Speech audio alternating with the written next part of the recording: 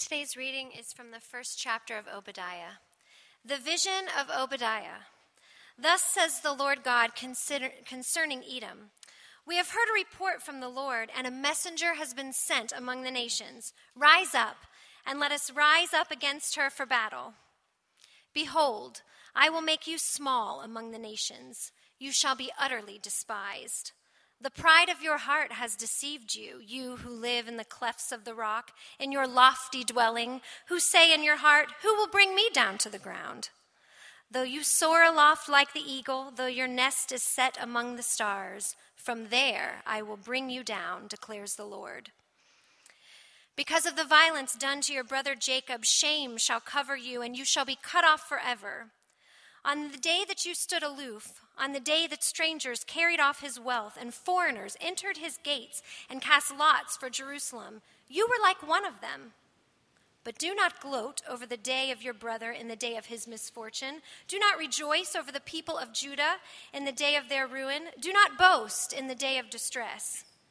Do not enter the gate of my people in the day of their calamity. Do not gloat over his disaster in the day of his calamity. Do not loot his wealth in the day of his calamity. For the day of the Lord is near upon all of the nations. As you have done, it shall be done to you. Your deeds shall return on your own head. For as you have drunk on my holy mountain, so all the nations shall drink continually. They shall drink and swallow, and shall be as though they had never been. But in Mount Zion there shall be those who escape, and it shall be holy, and the house of Jacob shall possess their own possessions. The house of Jacob shall be a fire, and the house of Joseph a flame, and the house of Esau stubble. They shall burn them and consume them, and there shall be no survival for the house of Esau, for the Lord has spoken. This is God's word. Amen. Thanks, Erica. Good morning. My name is Drew Bennett, one of the pastors here at Church of the Redeemer. Let me reiterate that today is a big day for a number of reasons for our church, and so we're just excited and want to express that publicly. Excited about the preview service for the church plant this evening at 5 o'clock. Excited because you, and grateful, let me say, as a pastor of this church, that you are so willing to heed instruction. Thank you that there are literally no cars parked right out here, if anybody noticed. So all of you parked way down there and walked as we asked you to. We thank you for that. We're trying to make as much space and as much room for as many people as we can, and so hopefully you found it easier to find a place to sit this morning. That's due to the fact that it's a sad day in some ways too, because some of our number, starting in 2 weeks, will not be worshiping with us any longer because the mission has called them somewhere else. And that's a good thing. But it's a sad thing. And so we're full of emotion and joy this morning as we celebrate this. So come back tonight and celebrate with these guys as they get going. And next week, I just want to set the stage. We're hoping that if you were here at Easter with us, there were people sitting on the stairwells in the back and people in the foyer. We're hoping the next week's going to be much like that. We're going to put extra seating in here, try to get everybody in, and we really are looking forward to an exciting time together. So come next week and celebrate with us. We're going to really, really have a good time, okay? This morning, we're continuing in a series that we are taking the time this fall to go through in the Minor Prophets, a part of the scriptures that most people and even most Christians are unfamiliar with. And the purpose of the Minor Prophets, we've been saying, all of which surround the tragedy of exile for Israel in the north and Judah in the south. What the prophets are trying to do is to produce a theology that can endure through suffering. And so the way I'd like to say it this morning, to kind of echo what we've already said, is that Christians, and you'll notice there in your outline, in the introduction part, Christians live their lives from the top down, not the bottom up. So for us, our perception of reality, our posture towards life, our morality, our definitions are not social constructs. They all begin with who God is. We begin with God, and then we come down into life, top down, not bottom up. And so what we're interested in here in going through these little-known books is a theology that will help us endure through the hardship that is an inevitable part of life. And this morning, in the prophecy of Obadiah, which I'm assuming very few of us have maybe even read, We're going to meditate on the theme of this book, which is God's vengeance. Okay, and so this morning we're talking about, Jeff was funny, he said, man, what a great sermon to start. Welcome to our new church. Let's talk about God's vengeance. Right? And yet there's some real profitable things here for us this morning, and I think ultimately you're going to see that even the message of God's vengeance is a gospel for his people. So here's what we want to talk about this morning, three things. We want to first look at how we sin against one another, because there's a warning here in the warning given to Edom about the way that you and I can also sin against one another. So first, there's a warning about how we sin against one another. Secondly, there's a second warning about how we sinfully respond to being sinned against. And then third, we want to see the preventative for both of those, which is the message of this book, God's vengeance. Okay, so how we sin against one another. Secondly, how we often sinfully respond to being sinned against. And then we want to land on the preventative for both of those, which is God's vengeance. Okay, so that's what we're going to do, those 3 points this morning. So let's walk through this together. First, the prophecy of Obadiah contains a warning about how we might sin against one another. And the historical context of the book carries the lesson. Okay, so notice at the very beginning, this is a prophecy against Edom, the nation of Edom. Verse 1, thus says the Lord God concerning Edom. Edom was a close neighbor to Israel geographically, to the southeast, and there was constant political tension and strain between these two nations. But the hostility was rooted in history because Israel and Edom had a history with one another. Abraham, if you remember him, the patriarch of the nation of Israel, had a son named Isaac. Isaac had two sons, and if you look in verse 18, you'll see both their names listed there, Jacob and Esau. Actually, Esau the oldest and then Jacob. Jacob's descendants became the nation of Israel, God's chosen people. The blessing of God resided with them. Esau, the older, who should have been the one who received the blessing, his descendants became the nation of Edom. So there's Israel and Edom, cousin nations, brother nations, however you want to put that. And if you remember the story of Jacob and Esau, you know that it was a classic case of sibling rivalry, but in the reverse of how it usually goes. Esau, the oldest, was his father's favorite. Jacob, the younger, his mother's favorite. All of this unhealthy dynamic and tension in the family, but in an act of deception, Jacob stole Esau's birthright and blessing from him. But this was God's plan all along, we find out as we read those stories. And God had chosen Jacob, not Esau. And so you even find this phrase repeated over and over again in the scriptures.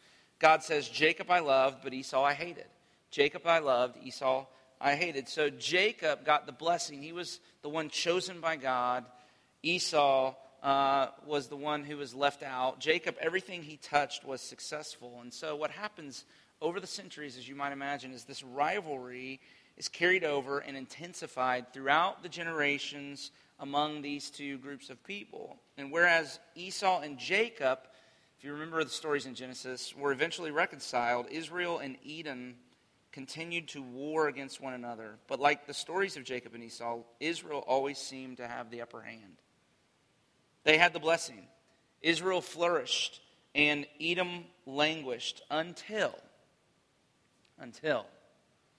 the Babylonians showed up and carried the Israelites off into exile. And then finally, Edom saw its chance. And the historians tell us that what's happened that's occasioned this whole thing is Edom has taken advantage of Israel's weakness during the time of their exile. They've begun to raid and plunder the people remaining in Israel that have not been carried off.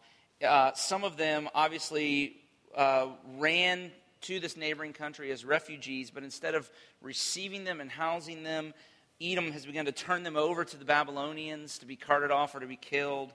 They took even parts of the promised land for their own. You might say they kicked Israel while they were down. And Obadiah's prophecy is directed at Edom for that, for what they've done in this crisis moment in his people's life. Now, there's a warning for us about how we might sin against one another. And it may not be right there on the surface of your reading of this text, but it definitely is in all of those details I've already outlined. And it's the sin of envy. Envy is part of the human story all the way back to Cain and Abel in Genesis 4. And as was the case there, it is often what is behind our broken relationships, our hurt feelings, and even international conflict and war. But what is the sin of envy? And there's a really helpful description in this book in verses 11 through 13. It really is marvelous in how well it highlights exactly what was going on in the hearts of the people involved in these events. If you look there in verse 11, the Lord says, on the day that you stood aloof, the day that you stood aloof, on the day that strangers carried off his wealth, Israel's wealth, and foreigners entered his gates, you cast lots for Jerusalem. You were like one of them, one of the enemies. In verse 12, he says, but do not gloat over the day of your brother, in the day of his misfortune, and do not rejoice over the people of Judah in the day of their ruin, and do not boast in the day of their distress. And so Edom was gloating over Israel's misfortune. They were rejoicing at their ruin. They were boasting in their distress, and that is envy. Aristotle defined envy as pain caused by the good fortune of others. Or if you want to flip it around, envy is joy caused by the misfortune of others. Pain caused by the good fortune, or joy caused by the misfortune of others. Envy is rejoicing when others weep and weeping when others rejoice. It is not just jealousy. It is jealousy and discontentment that has soured and become hostile. Envy is looking at somebody else's success and hating it because it didn't happen to you. And so you begin to secretly wish and maybe even plan for their downfall. And we know to love somebody means that you're for them. You wish and hope for their success and flourishing. You're happy for them when things go well. But envy is the opposite. Envy is posturing yourself, even if it's in your own mind and feelings, as an enemy to the person who has the thing that you want so badly, so that you begin to gloat in their misfortune, rejoice in their ruin, and boast in their distress. And the root of envy is wounded pride. Edom's proud. I mean, this is what the Lord chastises him about back in verses 3 and 4. He says, the pride of your heart has deceived you. Do you see that? You who live in the clefts of the rocks in your lofty dwelling, who say in your heart, who will bring me down to the ground? Though you soar aloft like the eagle, though your nest is set among the stars, from there I'll bring you down, the Lord says. And you caught it when Erica read it, the way she read it. It was perfect. The problem with Edom is their pride. And that's our problem too. We have too high an opinion of ourselves. We, like them, imagine ourselves like an eagle soaring through the sky, nesting among the stars, from the place of our preeminence, looking down on everyone else with self-satisfaction. But then, someone outshines us. Or a coworker gets the promotion that we were in line for. Things start to go bad for me and in my life, and I look around and they seem to be going so well for everybody else, and my pride takes a hit. Now remember what C.S. Lewis said. He said pride is necessarily competitive. He said we sinfully get no pleasure out of having something, but where the pleasure comes from is out of having more of it than the next person. And so when it becomes obvious that someone else has won and I've lost, the result too often is envy. We're all sore losers. Now Israel had experienced abundance and flourishing at God's hand. Edom had gotten all of the leftovers, much like Jacob and Esau. And this produced jealousy and discontent that soured into hostility that was expanded over generation after generation. Now, the same thing happens to us too. The way you know if this has happened to you is if you do to others what Edom did to Israel here. Look first at verse 11. On the day that you stood aloof, on the day that strangers carried off his wealth and foreigners entered his gates and cast lots for Jerusalem, you were like one of them, the Lord says. This is the Babylonian invasion. Jerusalem is being destroyed. Women and children are literally being raped and murdered. And what is Edom doing? What's the Lord say there, verse 11? What are they doing? They're standing aloof. In other words, they don't come to the rescue as they should. They don't offer help to their neighbors and to their brothers and cousins as they should. Instead, they smugly look on, saying beneath their breath something like, "That's so sad." But you know, they had it coming. I mean, envy keeps you aloof from people's pain. You provide commentary, but not help. And this shows the great evil of envy in the heart. It shuts the heart down. Envy turns off the compassion valve of the heart, so that you can look on other people's pain and feel nothing because their downfall helps your pride recover just a little bit. It feels good to watch others lose, right? If the Seminoles, if they would have lost yesterday, it would have been a really bad day because the Gators weren't playing. Because if the Seminoles lose on a Saturday, it's a bad day unless the Gators play later in the day and they lose. Because if they lose, it makes everything else okay. Do you see? Their loss feels like a win. Right? If you want a picture of envy, Seminole fans' hatred of Tim Tebow. Who can hate Tim Tebow? But I do, for some strange reason. Right? I mean, I'm broken. What can I... See, I can't even talk because I was at the game last week and yelling so loud, and I still don't have my voice. And that's just a picture. If my enemy loses, it feels like a win. And so envy makes us dispassionate. It makes us stoic toward the pain and the loss of others' experience. It causes us to root against one another. But it's far more insidious than that. It's not just emotional aloofness. It's really violence. Look at verse 10. Because of the violence, the Lord says, because of the violence you've done to your brother. Edom for centuries had been at war with Israel because envy declares war against the other person's happiness. Immanuel Kant's definition of envy is being intent on the destruction of the happiness of others. Wow. Not openly, but secretly, and sometimes even unconsciously. Edom has been waiting for the chance to give it to the Israelites, and when the moment came, they took it. Now, this is no different than holding on to a grudge, and then when the conversation among friends innocently turns to the person that you're angry at, you pounce. What's been lurking in the shadows but is now out in the open for everybody to see is hostility. There's violence. In envy, you're not just aloof from other people's pain. You're wishing for it. You're preparing for it. You're on the lookout for it. And then when it happens, you gloat. You celebrate. You join in on the fun. Now, I hope as I describe this to you, you can feel the evil of it. It's gross. I mean, it's gross. And it destroys relationships, and it turns friends into rivals. Worse, it's a cancer of the soul. And we need God to deliver us from it. So if you want just one more snapshot of just how enslaved to envy we are, consider why, when I check out at Publix, do I have to stare at magazine after magazine about how celebrities' lives are falling apart? The world of tabloid magazines, and increasingly the news media in general, has one central job: to satisfy our envy by displaying at every opportunity the people we envy, the rich, the famous, the beautiful, and so forth, to display them in one or another stage of defeat. Dorothy Sayers said, "At best, envy is a climber and a snob. At worst, it is a destroyer. Rather than having anybody happier than itself, it would see us all miserable together."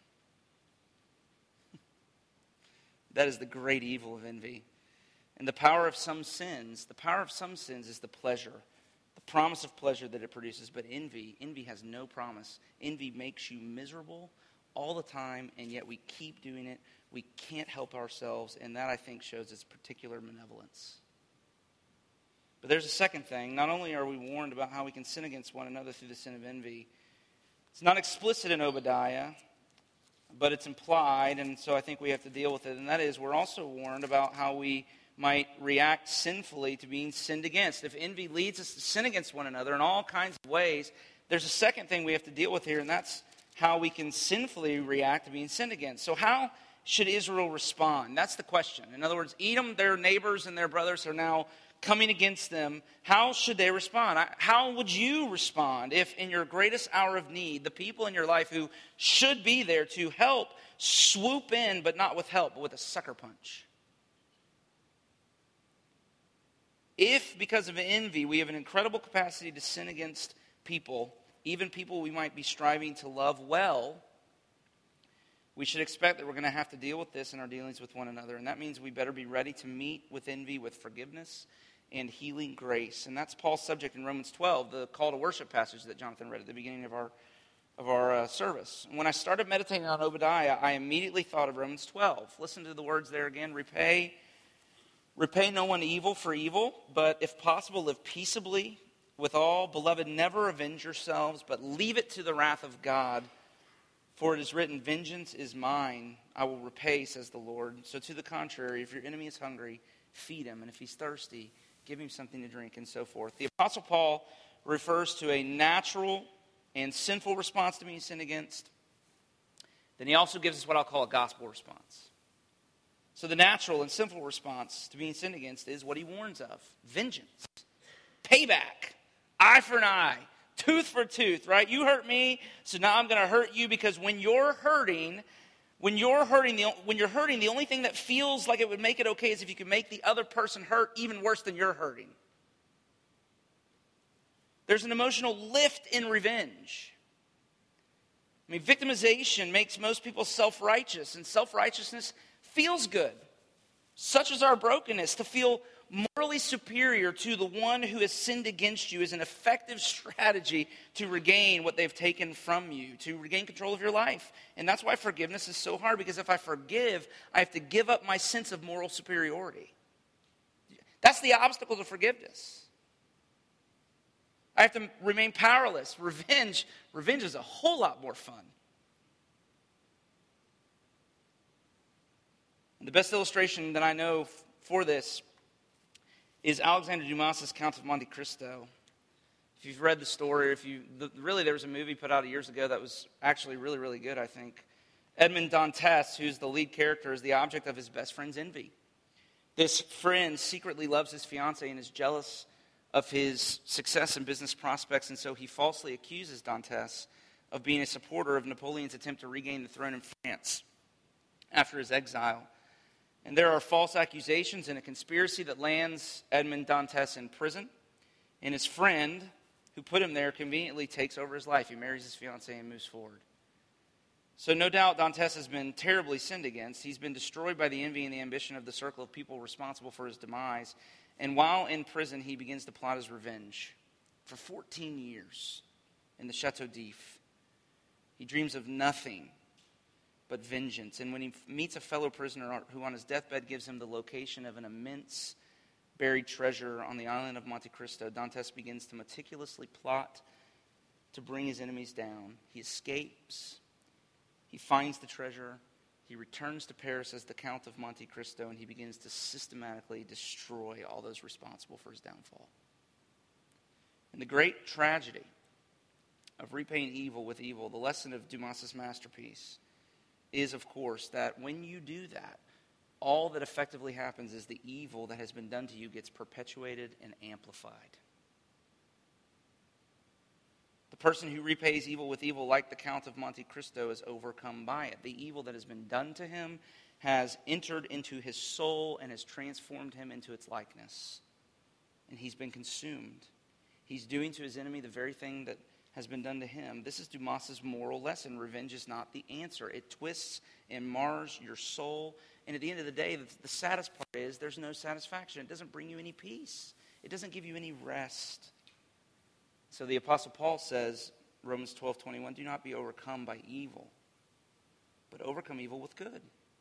This is the gospel response. Overcome evil with good. Refuse to provide a home for it in your heart. Don't repay evil with evil. Extinguish evil with patient faith. Paul's words are, brothers, never avenge yourselves, but leave it to God. Stop playing God, Paul says. That's what revenge is. Revenge is taking God's place on the bench of the universe and making ourselves judge and jury. Leave it to God, he says. Stop trying to do God's job for him. That doesn't minimize the sin that's been done to you. It means you realize that there is a vertical solution to every horizontal problem in your life. And that's where I want to end the sermon. By asking this question, what do we learn about God in Obadiah that is the preventative for both of the problems we've talked about so far? Okay, so let me take a step back and diagnose each of these things just a little more deeply. You see the sin of envy, which leads us to sin against one another, and the way we sinfully respond to being sinned against both stem from the same source. It's fascinating.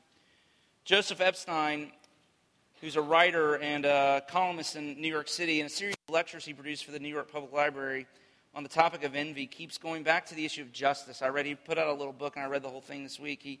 He says that envy is a response to a perceived injustice. He contends at the bottom of all envy is the question about injustice in the way the world works. It's not fair. Why them? Why not me? There's injustice. So he says, rather brilliantly, I think, he says, you see something, you want it, you feel it only sensible and right that it belonged to you and not the other person who has it. And once the injustice of the other person having it is established, and this doesn't usually take too long, his unworthiness must be emphasized, at least in your own mind. Your own greater worthiness goes quite without saying. His loathsomeness does not. It may be said over and over to yourself. Whatever the object of inordinate desire, the world seems out of joint so long as he has it and you do not. The world seems out of joint as long as this person has the thing that you think you need. So there's injustice. But you see, repaying evil with evil instead of forgiving and loving those who sin against us stems from the same theological crisis. If I forgive, what happens to justice? Who's going to make sure that person pays? I mean, Edmond Dantes was the innocent victim of a terrible injustice, and it brought him in the Chateau d'If to the point of suicide until he began to concoct a strategy for justice. His desire for revenge was a sinful, impure, bent desire for justice. Have you noticed families of murder victims often talk about closure when the killer is finally convicted, which of course means that before there was something missing, they were being tortured? What was it? What was it that was torturing them? What was it that was missing that was so hard to deal with? Justice. They needed justice. The world was out of joint, but the conviction or the execution maybe even of the one who took from them their loved one served to bring things back into alignment, because without justice they couldn't move on. And so the crisis in both of these problems we're dealing with here is the threat of injustice. The enemy of God's people are triumphing. Where's God? Where's justice? The wicked are winning and the righteous are losing. What happened to justice? He hurt me. Who's going to make sure he pays? And the promises of Obadiah is just this, that God will bring justice. Look at his words down in 15 and 16. For the day of the Lord is upon all the nations. As you have done, it shall be done to you. Behold, your deeds shall return on your own head. And then to Edom, he says, verses 2, 3, and 4, behold, I will make you small among the nations, and you shall be utterly despised. Though you soar aloft like the eagle, from there I will bring you down, declares the Lord. The message, God's going to deal with Edom. That's why Obadiah wrote. Where the world seems out of joint, it is due for a massive correction. And that really is what vengeance is. It's a correction back towards justice. And the correction will happen, we're told, on the great day of the Lord. You see that reference again? The day of the Lord is upon all the nations, verse 15. The day of the Lord, the day of God's vengeance, the day when he will punish the wicked for their sins and reward the righteous for their faithfulness, and there will finally be justice. No sins will go overlooked. No good deeds will go unnoticed. God is going to deal with all the forces of evil in the world. He will bring them to judgment. Listen, the absolute craziness and moral anarchy in our culture, the rampant godlessness, the vitriol towards Christianity and the church, God is going to deal with it. Vengeance is mine, he says. And that's good news for God's people. That's gospel. But see, I can anticipate an objection. And the objection would be something like this. Maybe not among Southern, genteel, leaning towards Republican type people, but others. The objection of some would be, wait a minute. Doesn't what you're talking about turn people into radicals? I mean, isn't this the problem with the militants in Iraq and Syria who see themselves as the sword of God's justice on the earth? Them and God against the world full of infidels. And so if you don't believe exactly the way they do, if you're not on the right team, you deserve to be beheaded. See, if we believed this, wouldn't the same thing happen to us too? That's the objection. And I would want to say to you, unfortunately, it too often, the Christianity that passes for Christianity in our culture too often does that very thing. Not in the sense that you see Christians taking up swords and cutting people's heads off, but in much more subtle forms of self-righteousness and hatred and violence. We use words most often, not swords. It creeps in. We're the good guys, squaring off against the bad guys, and God is on our team. And when you believe that, it creates an edge to your life that is sometimes as sharp as the swords of ISIS.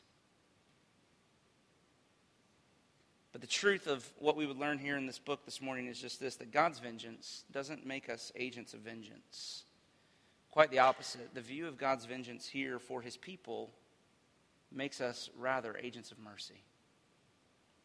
See, it's not enough to understand God's vengeance in a general sense. You have to apply it personally. It has to be you in God's vengeance, me in God's vengeance, not them in God's vengeance, right? Them in God's vengeance. Oh, their vengeance is coming after them. No, I've got to direct it personally at me. And here's what I mean. I am guilty of the sin of envy. Unfortunately for me, I'm also guilty of sinfully responding to be sinned against. Just so you know, I'm not alone. I believe all of you are too. Okay? And I love that you can laugh at that, but I mean it. And so, if God is coming in vengeance against sin on the great day of the Lord, then that means that he's coming against my sins and your sins too. And the message of Christianity is not that Christians are the good people and everybody else is the bad people. We're on God's team and it's us and him against the rest of the world. Listen to Romans 5:10. For while we were his enemies, we were reconciled to God. Now, while we were his enemies, what does that mean? Go back to Obadiah again one more time with me in verses 15 and down verse 17. The Lord says, for the day of the Lord is near upon all the nations. It does not say the day of the Lord is near upon Edom and Moab and everybody but Israel. No, the day of the Lord is near upon all the nations. As you have done, it shall be done to you. Your deeds shall return on your own head. Verse 17, and Erica caught it when she read it. It was beautiful. But in Mount Zion there shall be those who escape. And here's the message. God's vengeance is coming down against the whole world. No one's exempt. But then in a miraculous intervention of grace, we're told there are going to be some who narrowly escape, and that's the gospel. The gospel of Jesus Christ is that the sort of vengeance that should come down on our neck has come down on Jesus instead. The great day of the Lord has come, but not against us. As he, the Lord Jesus, hung upon the cross for our sins, the sky went dark, the earth shook, the day of the Lord came down, and he was punished in our place, and the sword of God's justice was thrust into his side so that now it could be sheathed against you and I. That's your gospel, Christian. That's your gospel. I deserved vengeance, but instead I got mercy. I escaped by God's grace. And I need to be your pastor and tell you that destroys any sense of self-righteousness that we might try to muster. And it should replace it with compassion. I mean, Christianity produces a completely different response to God's vengeance than any other religious system. It turns us into agents of mercy, not agents of vengeance. So let's go back to the two things we talked about, and then we're done at the very beginning. Let me just speak back into each of those just for 30 seconds each. Now, where you find the sin of envy in your life, where there's envy, okay, and I caught you, or the scripture caught you, and you, oh man, you can feel that. If you go deep enough into those things, you'll hear this question echoing at the bottom of your heart. Why them and not me? It's not fair. Why them? Why not me? If you go a little deeper, if you keep going beyond that question, here's the question that you'll hear. God, why don't you love me? Because if you loved me, you would give me the things that I want. Somebody else wouldn't have them. God, why don't you love me? See, all of envy is unbelief. It's fueled by a sense of injustice. God doesn't play fair. God has favorites. God's out to get me. He doesn't love me. But the gospel silences all of these accusations by making clear that hear me, what orders the whole of your life, if your faith is in the Lord Jesus, what orders the whole of your life is not injustice, it's love.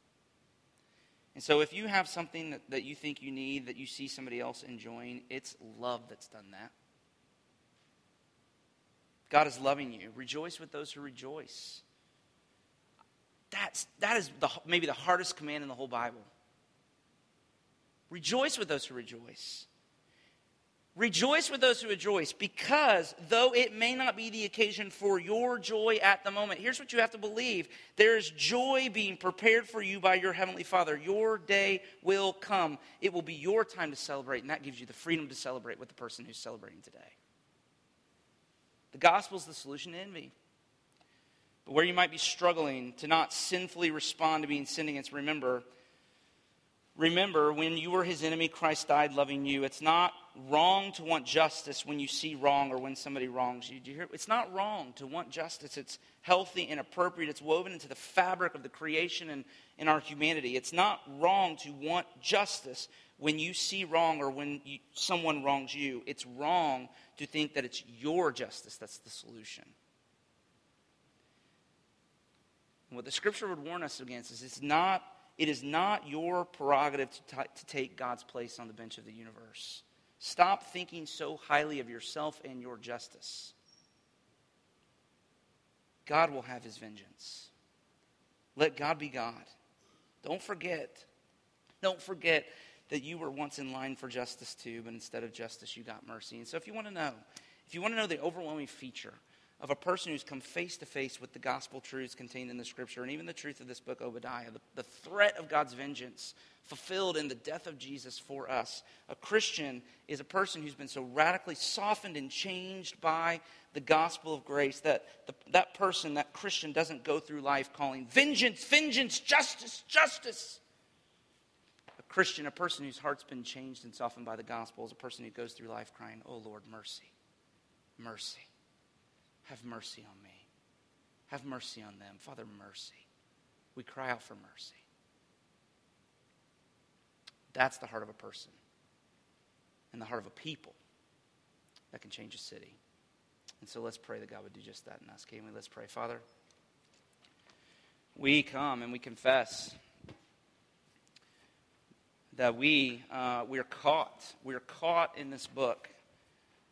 In the warning that you give us of the threat of the sin of envy, and the warning that you give us of the way that we might sinfully respond to being sinned against. Father, we are enslaved to these things in our lives, and we so desperately need you to come and to rescue us and to deliver us from our slavery to sin. And so we cry out, Father, open our eyes that we might see the glorious truth of your gospel, your love for us even when we were your enemies, and may it soften our hearts so that we would put down our signs that we would carry around, crying out for vengeance and for justice, and we would instead fall to our knees as the tax collector in the story that Jesus told, and fall on the ground and beat our breasts, not even daring to look up to heaven and saying, "Oh God, have mercy.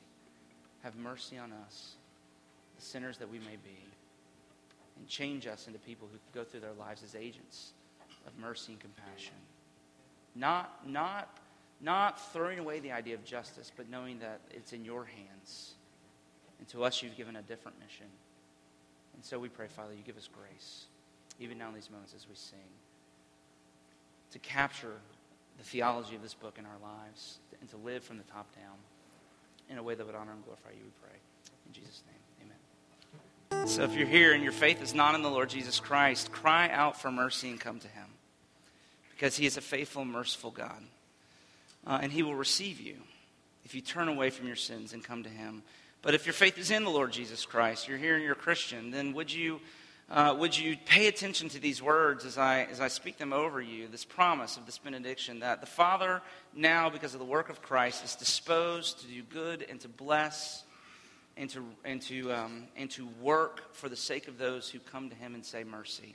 Would you keep an eye on his mercy and allow it to change your heart, soften you into a person who goes about your life as an agent of mercy, leaving vengeance to the Lord, repaying evil not with evil, but overcoming evil with good, blessing and loving and caring for even those who might be your enemies. That is a life that has been supercharged with gospel power. And the source of it is the promise that all that God makes in these words here at the end of our service in the benediction. And so receive it in your hearts. Feed on it in your hearts by faith. May the Lord bless you and keep you. May the Lord make his face to shine upon you and be gracious to you. May the Lord turn his face towards you and give you his peace, both now and forevermore. Amen. Go in his peace.